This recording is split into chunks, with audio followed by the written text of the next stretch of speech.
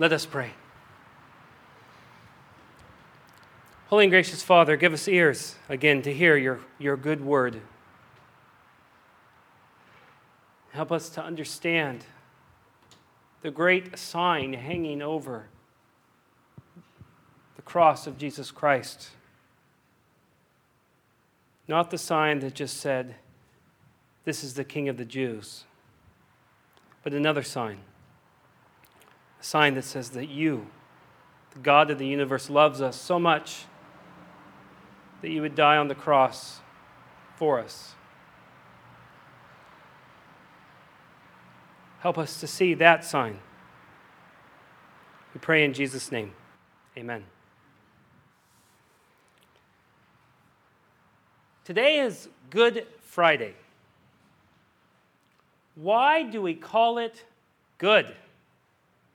I can understand Easter being called good. I can understand the resurrection being called good. I can even understand changing the name of Easter to Good Sunday, because Jesus raises from the dead on that day. But why Good Friday? According to Webster's dictionary, the word good can be used as an adjective, an adverb, or a noun. In this case, it's an adjective. And good can mean having a desirable quality or outcome, a good report card. I know many students always like those. Second, good can mean something that's morally desirable, a good person. 3, good can mean agreeable or pleasing, a good day. 4, good can mean in a close relationship, a good friend. 5, good can mean financially sound, a good investment. Synonyms include beneficial, benevolent, effective, honorable, just, right, sound, virtuous, and there are many more for good. Well, do any of these definitions fit for Jesus' crucifixion? Does Jesus' crucifixion have a desirable outcome for him? No. He dies. Is it morally admirable? No, he's an innocent man dying. Does it deserve esteem and respect? Yes, but how and in what way? That's questionable. Is the crucifixion superior to the average death? No, it's worse. It's a terrible death. Is it agreeable or pleasing? No. Watch Gibson's Passion, and you'll never want to watch it again because it's a gruesome death. Is it financially sound, his death? Only for Pilate, or for Judas, I mean. So why do we call it good? Well, to answer our question, we must first find out what's not good about the crucifixion. First, in verses 17 through 21, we're told that Jesus carried his own cross. Now, of course, in truth, we know that Simon of Cyrene eventually carried Jesus' cross, but Jesus did have to carry it through the city, at least for most of the way. And the reason Rome did this was to humiliate the prisoner. You would take a prisoner carrying his own instrument of death, parade him through the city so that everyone would know, don't do that. Sort of like in colonial America, the stockades were meant to tell everyone, don't break the law. Well, in the same way, by marching the prisoner, marching the criminal through the streets, marching Jesus through the street, carrying his own instrument of death on his back, Pilate was making a message, sending a message. And the message was, don't mess with Caesar. You'll be killed. The sign also above Jesus was a message. The sign was Pilate's way of thumbing his nose at Jewish nationalism. The Jewish leaders wanted the sign to say, this man claimed to be the King of the Jews. They wanted to keep the hope alive that a Messiah might actually come, which is weird how they wanted to keep that alive, but they wouldn't let Jesus stay alive. And I imagine Pilate smiled when he remarked back to them, What I have written, I have written. Or in other words, you have forced me into this mess. I will not cater to you. I'm telling the world that the King of the Jews has been killed at the hand of Rome. Do not mess with Caesar. The irony, of course, is that Jesus is the King of the Jews, and even more, he's the King of the universe. But is it good that the King of the universe died a humiliating death? No. Second, in verses 22 through 24, we see the soldiers gambling for the robe. The action fulfilled the words of Psalm 22:18 that say, "They divided my garments among them, and for my clothing they cast lots." But in quoting that, John's doing much more than that, as Rick has shared, as Elaine has shared with us. Whenever you quote from the Old Testament one verse in a psalm or in a passage, you have to read the whole passage. And all of Psalm 22 is a passage that we heard last night, is a passage about an innocent man suffering and dying. In fact, Psalm 22 begins by saying, my God, why have you forsaken me?" And so the message of Psalm 22, the message of Jesus' death, when they divided the clothing, was there's an innocent man here who's being killed. Well, is it good that an innocent man died? No. Third, in verses 25 through 27, we find the women at the foot of the cross. And I love these words because Jesus shows his care and the love that he has for his mother when he asks his beloved disciple to care for Mary. This is a wonderful picture of what love is. We're called to love each other in this way. This is what Christian community is meant to look like. It's good that Jesus did that. But it's not good, however, that Jesus had to. It's not good for any parent to lose a child. Nicholas Wolterstorff, a theologian who lost his son to a mountain climbing accident, tells about how terrible it is to lose a son. He writes, "It's so wrong, so profoundly wrong for a child to die before its parents. It's hard enough to bury our parents, but that we expect. Our parents belong to our past. Our children belong to our future. We do not visualize our future without them. How can I bury my son, my future, one of the next in line? He wasn't meant to bury, he was meant to bury me."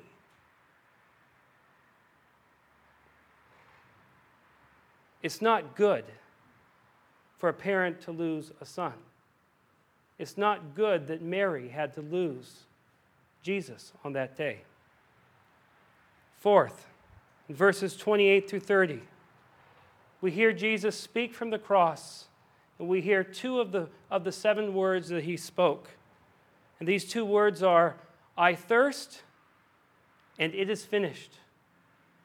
These words are filled with irony. If you remember at the beginning of Jesus' ministry, the arche in Greek, the beginning of his ministry, his first sign was to turn water into wine, the very best of wine. But here at the end of his ministry, when he says it's finished, telos, the end, Jesus drinks sour wine. He who gave the best wine to the world received from the world the worst of wine. Jesus has to go thirsty at the end so that we can drink. A costly price to give living water. It is not good that Jesus thirsted and had sour wine. And finally, in verses 31 through 42, we watch Jesus die. We hear of his side being pierced and his burial in the tomb.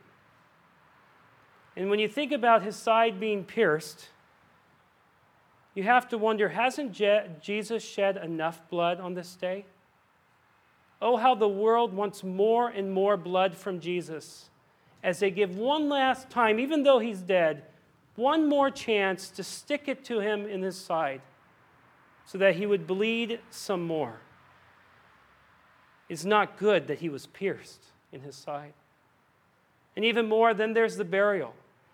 It's true that Jesus was buried with 75 pounds of spices. That's the amount that you would bury a king with. And yet I have to wonder, and Jesus is the king of the universe, but the question is, does a nice casket make for a good death? No.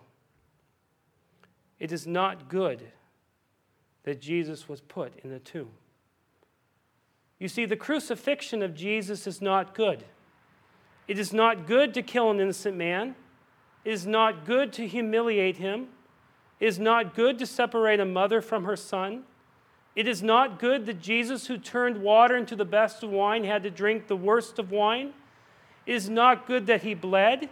It is not good that he was buried, even if it was a nice tomb. These things are not good.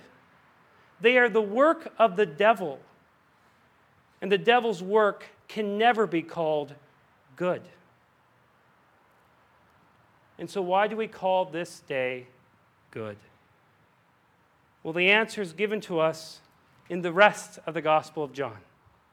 In the rest of the Gospel of John, we're told why this day is good. For the death of Jesus Christ, on one level, is good because it defeats the devil. If you remember, the devil works in hatred, lies, and death. On the cross, Jesus confronted the devil's hatred with love. On the cross, Jesus confronted the devil's lies with the truth, as we heard about truth. And on the cross, Jesus confronted the devil's death with life. For when he was pierced in his side, it was blood, death, but also water that came out, living water. If you remember, Jesus said this about the devil. Now is the time for judgment on this world. Now the prince of this world will be driven out, exorcised. But I, when I am lifted up from the earth, will draw all men to myself. In other words, the cross is good on one level, because it's on the cross where Jesus is defeating the devil for you, and that is good. But there's more. For on the cross, Jesus is also purifying us from our sins. It's not an accident that Jesus died at the same time the Passover lambs were being slaughtered. Jesus is the Lamb of God who takes away the sin of the world. That's how the gospel begins, practically. Who takes away the sin of the world. He is the Passover lamb. He's the one who takes away your sin. His blood covers you so that God's judgment would pass over you. And that means that no matter what you have done or left undone, you are forgiven. You are truly forgiven because Jesus' blood covers you, and God passes over any place that his blood has been. And even more, it's no accident that in this chapter, the sponge that was handed to Jesus was on a hyssop branch. For it was with a hyssop branch way back in Exodus that the people dipped the blood of the lamb and then they covered their doorposts with hyssop. Jesus, the Lamb of God, died on the cross so that you would be covered with his blood and God would pass over you. This is a good thing. And yet there's still a deeper reason why the death of Christ is good. The death of Jesus is good because it clearly and definitively declares the love of God. Way back in John 3:16, for God so loved the world that he gave, this is a divine gift, his only Son, that whoever believes in him may not perish, but have everlasting life. How many of you memorized those words as a child? Most of us have, yes. And I think because of that, we think that this verse is only for childish things. In our minds, we might picture ourselves memorizing these words or picture our children memorizing these words. And usually there's a painting maybe, and they're drawing rainbows and suns with these words. And we think, oh, this verse is for children. It's not for us. No, John 3:16 has adult strength. It's the strongest of medicine. John 3:16 is so important. It's not just for children. Because the reason it's not just for children is that God so loved the world. And it's not the world of the rising sun and waves that lap on the seashore or green hills. No, that's a world that anyone can love. That's a world that I love. No, God loved the world that rejected his son. God loved the world that rejected him. God loved the world that crucified his son and stuck him on a piece of wood to die. God loved that world. God loves that world. God loves that world so much that he's willing to do whatever it takes to communicate his love for you, even if that means death on a cross. In fact, earlier I told you there was a sign over his head that read, "This is the King of the Jews," and that's man's sign. If God was to place a sign over the cross, would say, a man's sign that would say, "Don't mess with Caesar." If God would put a sign over the cross, would say, "One greater than Caesar is dying on this cross. One greater than Caesar could come down from this cross and wipe everyone out, but one greater than Caesar will not come down from this cross. He will remain on this cross. He will shed all his blood so that you might know, so that you might believe, so that you might trust that God is not angry at you and that God is not going to snuff you out, but that God loves you and wants your heart and wants you and will stop at nothing until he has you." For God so loved the world. He loved you, that he gave his only begotten Son, that whoever should believe in him will not perish, but have eternal life. That is what makes this day good. It's not the scandal, humiliation, or even the blood, though these things are necessary. But they are not what makes this good. What makes this day good is God's love for you, a love that defeats the devil, a love that forgives you of your sins, and a love that calls out to you so that you would believe. That is what makes today good. God loves you. In Jesus' name, amen.